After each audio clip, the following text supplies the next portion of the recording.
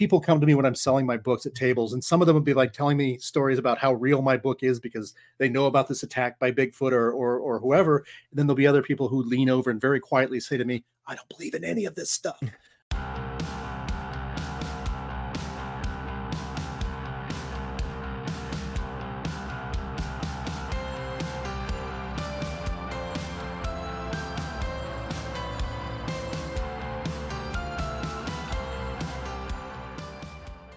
Welcome everyone to another episode of Beyond the Manuscript. I am your host, Cooper Anderson, and before we get into it, I just want to say that Beyond the Manuscript is now available on YouTube, Spotify, and Apple Podcasts.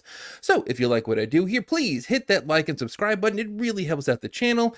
And okay, so now let's get into it. My guest today is an Ohio native who grew up on a steady diet of giant monster movies, comic books, and horror novels.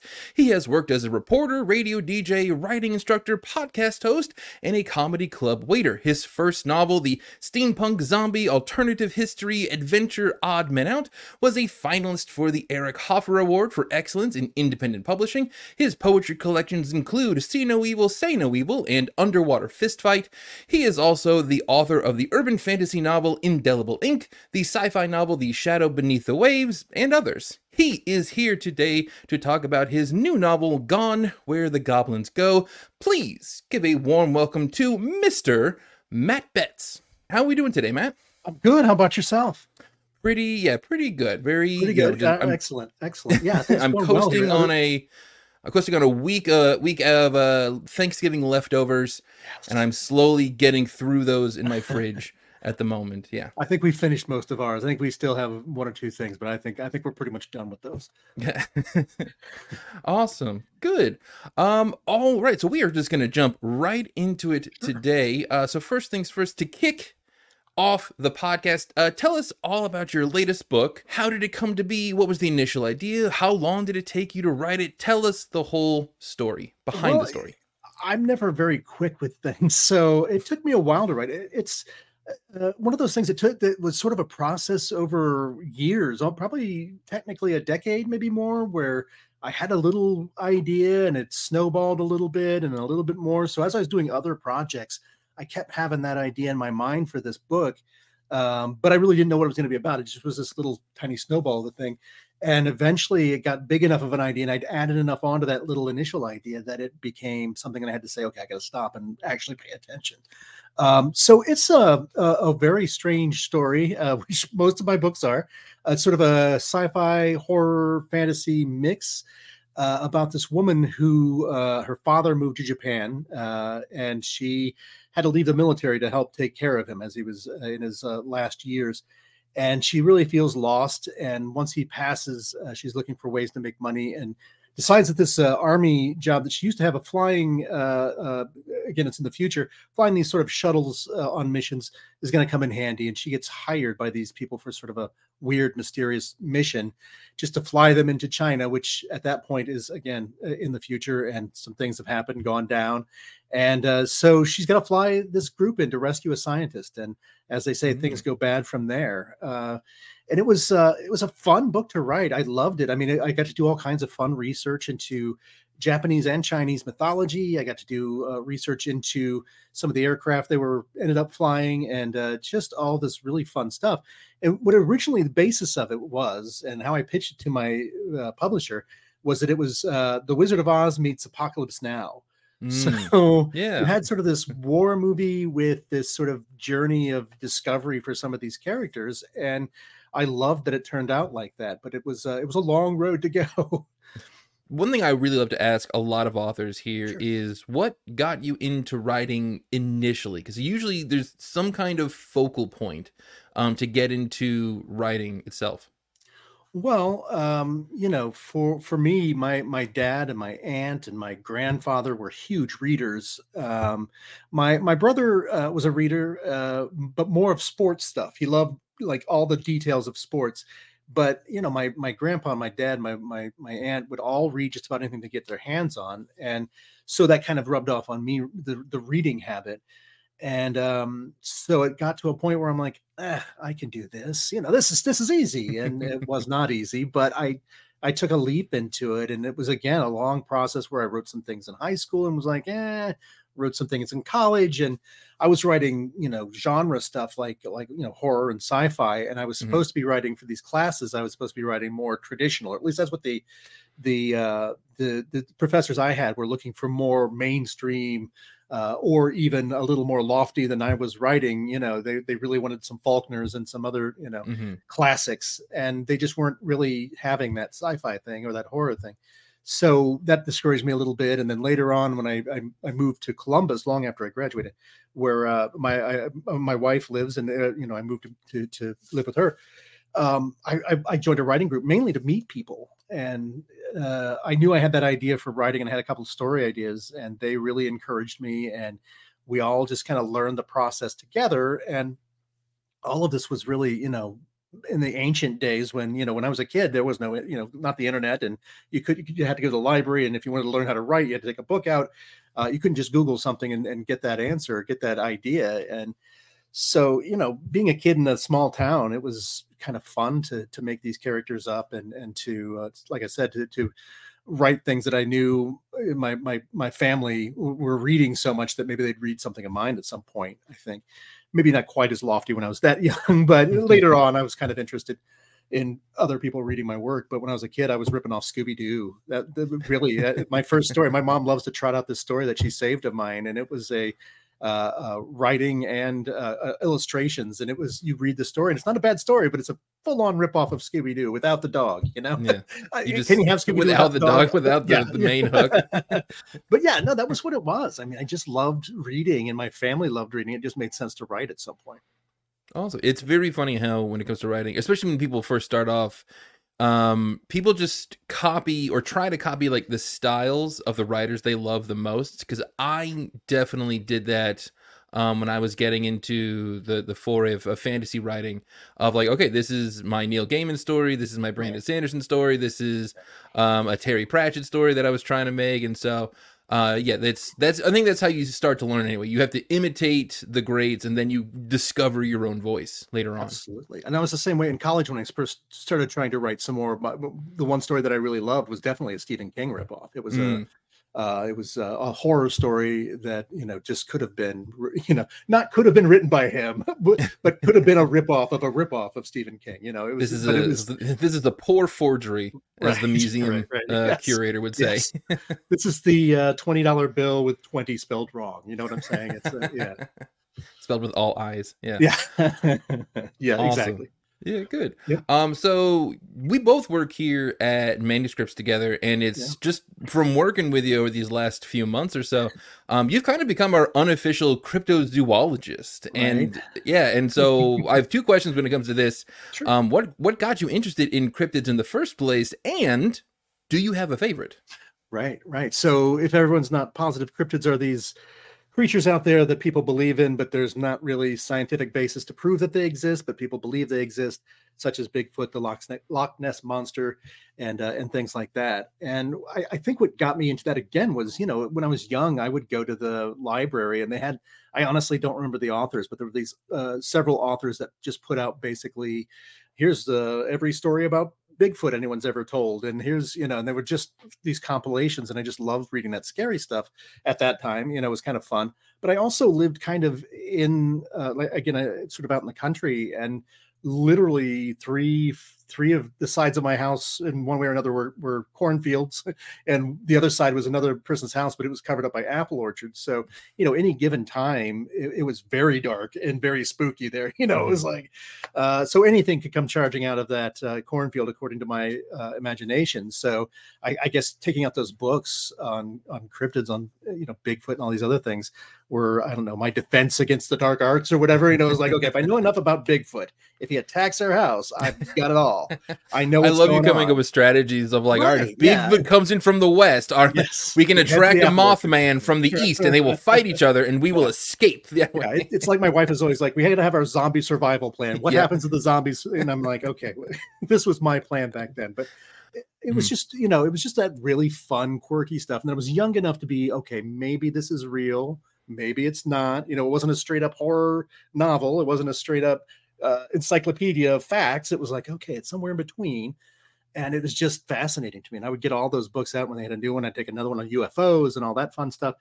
And it was just, one of those things, and it stuck with me. And I've got 2 books out that feature cryptids in them pretty prominently, actually 3.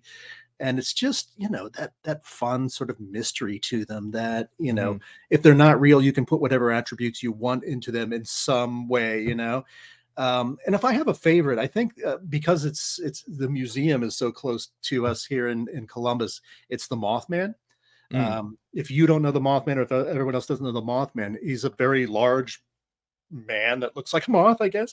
A very small moth, a giant moth that looks like a man, or a man that looks, I don't know which way you go. But basically, he wasn't seen all that many times, but he was seen just before this bridge collapsed in West Virginia. So people started saying he was this, harbinger of danger and a warning to people. And so he's kind of endured since then. And they have a Mothman festival in this town, Point Pleasant. They have every year, and it gets bigger and crazier and louder and weirder every year. So that's a lot of fun. I've gone to a lot of other cryptid festivals where they kind of feature a little bit about Mothman, but there's a Bigfoot conference here in Ohio that's huge. A friend of mine started a conference near Cincinnati that's the Loveland Frogman Festival. Yeah. And it was big. So that was another one where it was like there was like 1 or 2 reported sightings back in the 60s and nothing else. And it's built up this reputation over years where it's a huge thing now. So I love, it's just a lot of fun. It's one of those things that people come to me when I'm selling my books at tables, and some of them would be like telling me stories about how real my book is because they know about this attack by Bigfoot or whoever. And then there'll be other people who lean over and very quietly say to me, I don't believe in any of this stuff. And I'm like, oh, okay, well, fair enough. It's not required. It's not, yeah, exactly. So it's a lot of fun to get the people who are really into it, or just really, whether they believe or not. It's so much fun. Sure. I think for me, my favorite cryptid, I guess, I don't know if you count this one as a cryptid, is the Jersey Devil. Oh yeah, that one. I remember either reading a story or saw some kind of old version of Ghost Hunters, but it was with cryptids on the old A&E channel and then they very clearly ran into a possum in the woods in New Jersey, and they're like, we found it, we totally found it here. And they're like, even as a little kid, and I'm like, you didn't, that was a possum, but okay, that's it's still fun to believe. My son and I forget where we went to a conference once. We were just hanging out in our hotel waiting for something, watching this Ghost Hunters marathon, or that might just be what they show now, just Ghost Hunters. But something very clearly, they dropped something and they freaked out about it. It had to have been a ghost, but when you look at the video, you see it just fell out of their pocket. So it's it's what you want to believe and what you want to see, I guess, sometimes. But yeah, it's still a lot of fun to discuss it and pass those stories on for that kind of story, that kind of fun. Yeah, absolutely. And so going back to the writing a little bit, because I know you said it takes you quite a while sometimes. When does a story take shape? It's it really depends on the story. When I look at Gone Where the Goblins Go, like I said, that took at least a decade, if not more, of me just thinking of this one image, and then sort of like paper mache around a balloon. You put a little bit more and a little bit more, and sometimes that goes a lot faster, and sometimes you may take a month to put that together, and then say, okay, I'm going to sit down. Or it may be one of those things where you have to write down that detail, you're going to forget it. But, in that case, it took quite a while. And for my first couple of books, and when I'm working with a writer, even with nonfiction compared to fiction, I tell them that first book took me a long time because I didn't know what I was doing. I didn't have any classes other than a few fiction writing stuff here and there. I never took a novel writing class before that, or even seminars or anything. And so I was happy with really slow progress. And, and then, it took, I don't know, a year at least for the first draft, and then a year for the next draft. I was happy to sit down and write a few paragraphs and then sit on it for another month and then write a few more paragraphs, just because I had no ideas about sitting down and trying to explore that idea, sitting down and trying to, map it out at all, or trying to outline it. So for me, a story, even once I have those elements, it took a long time. And then I kind of finally got the hang of doing a little bit of that outlining. It's, the two schools of pantser and plotter, where, I was always a pantser and just sat down and wrote, and whatever happened. And now I do a little bit more of that plotting as I go, as I start, and then, add to it as I go. But yeah, I mean, just gathering that idea for me can take a long time, and it can be concurrent with another book I'm writing, and I'm like, I can't worry about that idea. I can't mess with that at all because I'm busy finishing this one. Mhm. But man, it can be a good process. I wrote a book for Edgar Rice Burroughs, their publisher, and they wanted a thorough, I forget what they called it, a thorough outline. They phrased it a little different, but and I really wasn't big on outlining, and I ended up writing a 13,000 word outline for this book, which to me is almost a book anyway, you know. Yeah. So it kind of taught me to really gather those ideas and keep them a little more organized and be ready for when those next ideas hit me, and not to shoo them away, but to make a note of them and sit them down. Mhm. Um, I think when we look at when I first started writing Gone with the Goblins Go, it probably took 6 months to write it after like 10 months, or like I said, quite a while of several years of just having that little idea in my head. Mhm. I guess it's how insistent that idea is for me, is how much they tell you, hey, you need to write me. Because the other ones, yeah, they'll go a little bit faster, but man, it's Yeah. collecting those ideas and figuring out how to paste them together, or how those pieces fit before you can even start writing. So it depends on how you're organized, I guess. If your brain Sure. works like mine, it takes a little longer. Mhm. So I have a question. Was there a notable difference? Because this happened to me from the first time you wrote a book, how long that took, because you said that took, years and years versus Sure. your Yeah. second book, where for me, it's way shorter, Yeah. uh, The first one or at took least quite, noticeably yeah. shorter. Yeah, the first two took quite a while, but it was noticeably shorter once I had really thought about it. Once I had really, like I said, sort of organized those ideas a little bit better than the first one, which was really completely pantsing it and just, Hmm. I'm just going to go where it takes me. And that didn't work out. It took me 2 years or 3 years or whatever.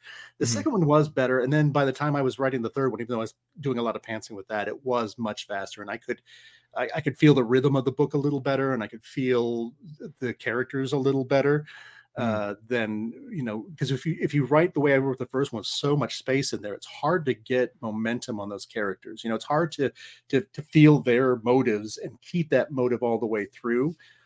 Whereas if you're writing it much quicker and you're writing that character, you don't get out of their head really. I mean, you're kind of in it the whole time rather than stopping and starting. So yeah, I think that's a big deal for me. That you're right, getting much better at it. The book I had to write for Burroughs ended up it had to be written in 3 months. So I Oh sat down. wow! So you were So under a real boom, deadline then. I Yeah. was under a real deadline. But it worked out because of having a 13,000 word outline. Mm. Mainly, I was just like connecting the tissue there. It was like all the most of the bones were already in it. It was just sitting down and writing into that outline as thorough as it was. Yeah, so I have another question because you talking about outlines because I'm very similar where there's a good mixture of like, okay, I have just enough of an outline to know that I have like 10 poles that I know I got to reach in the Right. story, and then the stuff happens between them is kind of up for grabs. Sure. With such a long outline though, for you, did it feel like at that point you were just kind of like doing a paint by numbers kind of a thing? By that time, yeah, it was really connect the dots. It was, Mm. everything's in there, and there was almost nothing I had to think about because it had to be. In this particular case, it had to be approved by them. Since I was working in someone Oh, else's right, property, I right. was working a Yeah. book that Burroughs had written, or a series that he'd written. Couldn't kill certain characters, couldn't do this to this, or couldn't stray outside this outline. And so it had to be so thorough that they could say, okay, yes, you can do this. No, you can't do that. So it was, outlined to an inch of its life. So it was really like really connecting the dots and expanding on the things I already had, which still left some room for fun and some room for fleshing out the characters and description of the land and all that fun stuff. But really, once that was turned in, that was it. So I had everything. I had the plot and I had the story written. So yeah, it really was just following that roadmap and getting it done. That's why 3 months wasn't too terrible. So yeah. Yeah, awesome. So like myself, I work here.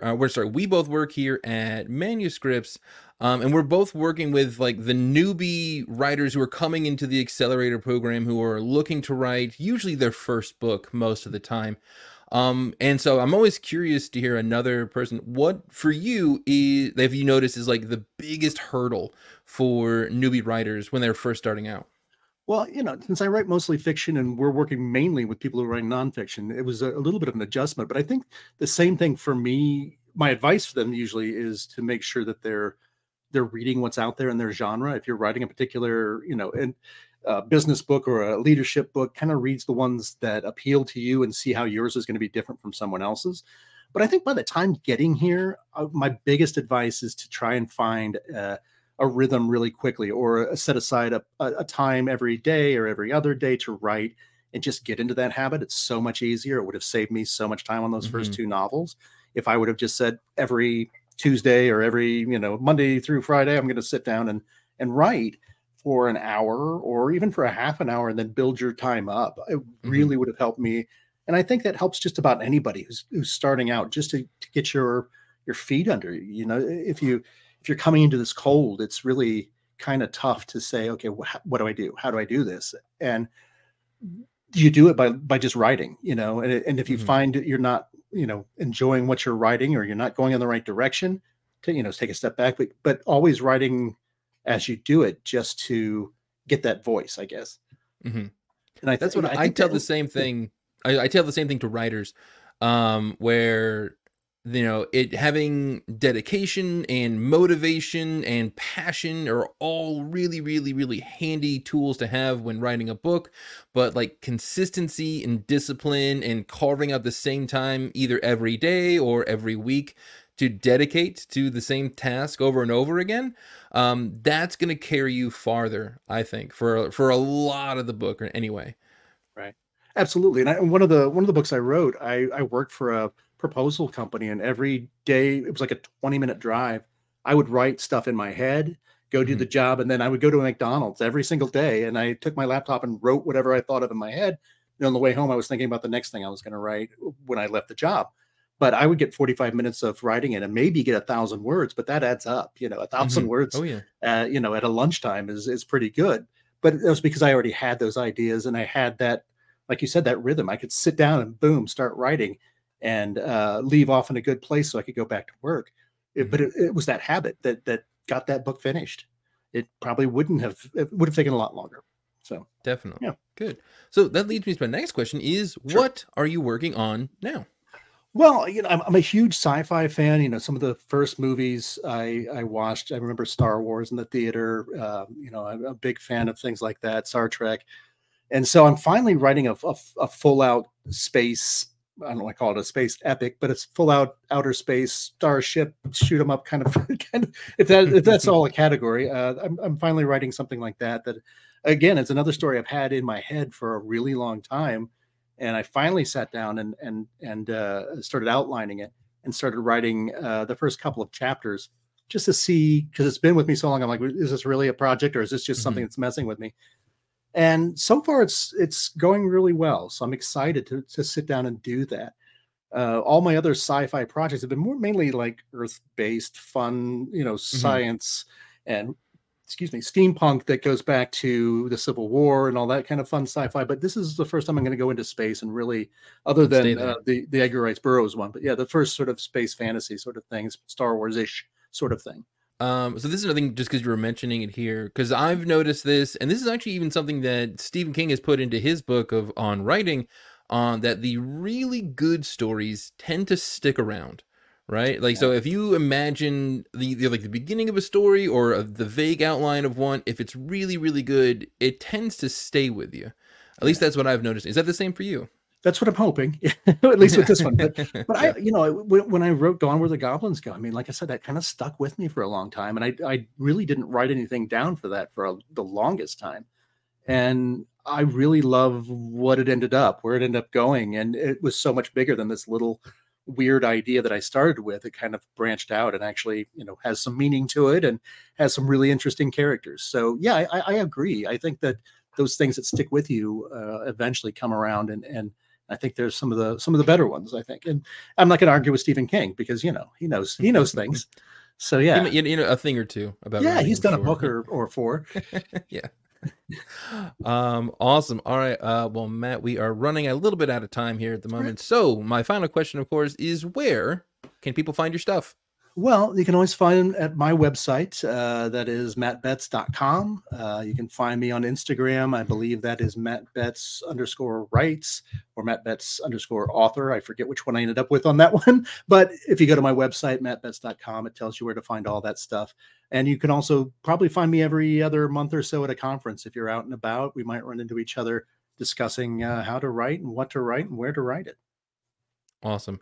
All right, everyone, that is going to do it for this episode of Beyond the Manuscript, of course, powered by Manuscripts itself. So Manuscripts never write alone. I want to thank my guest, Matt Betts, one more time for coming on here. And hey, I hope you have a great day. Thanks a lot.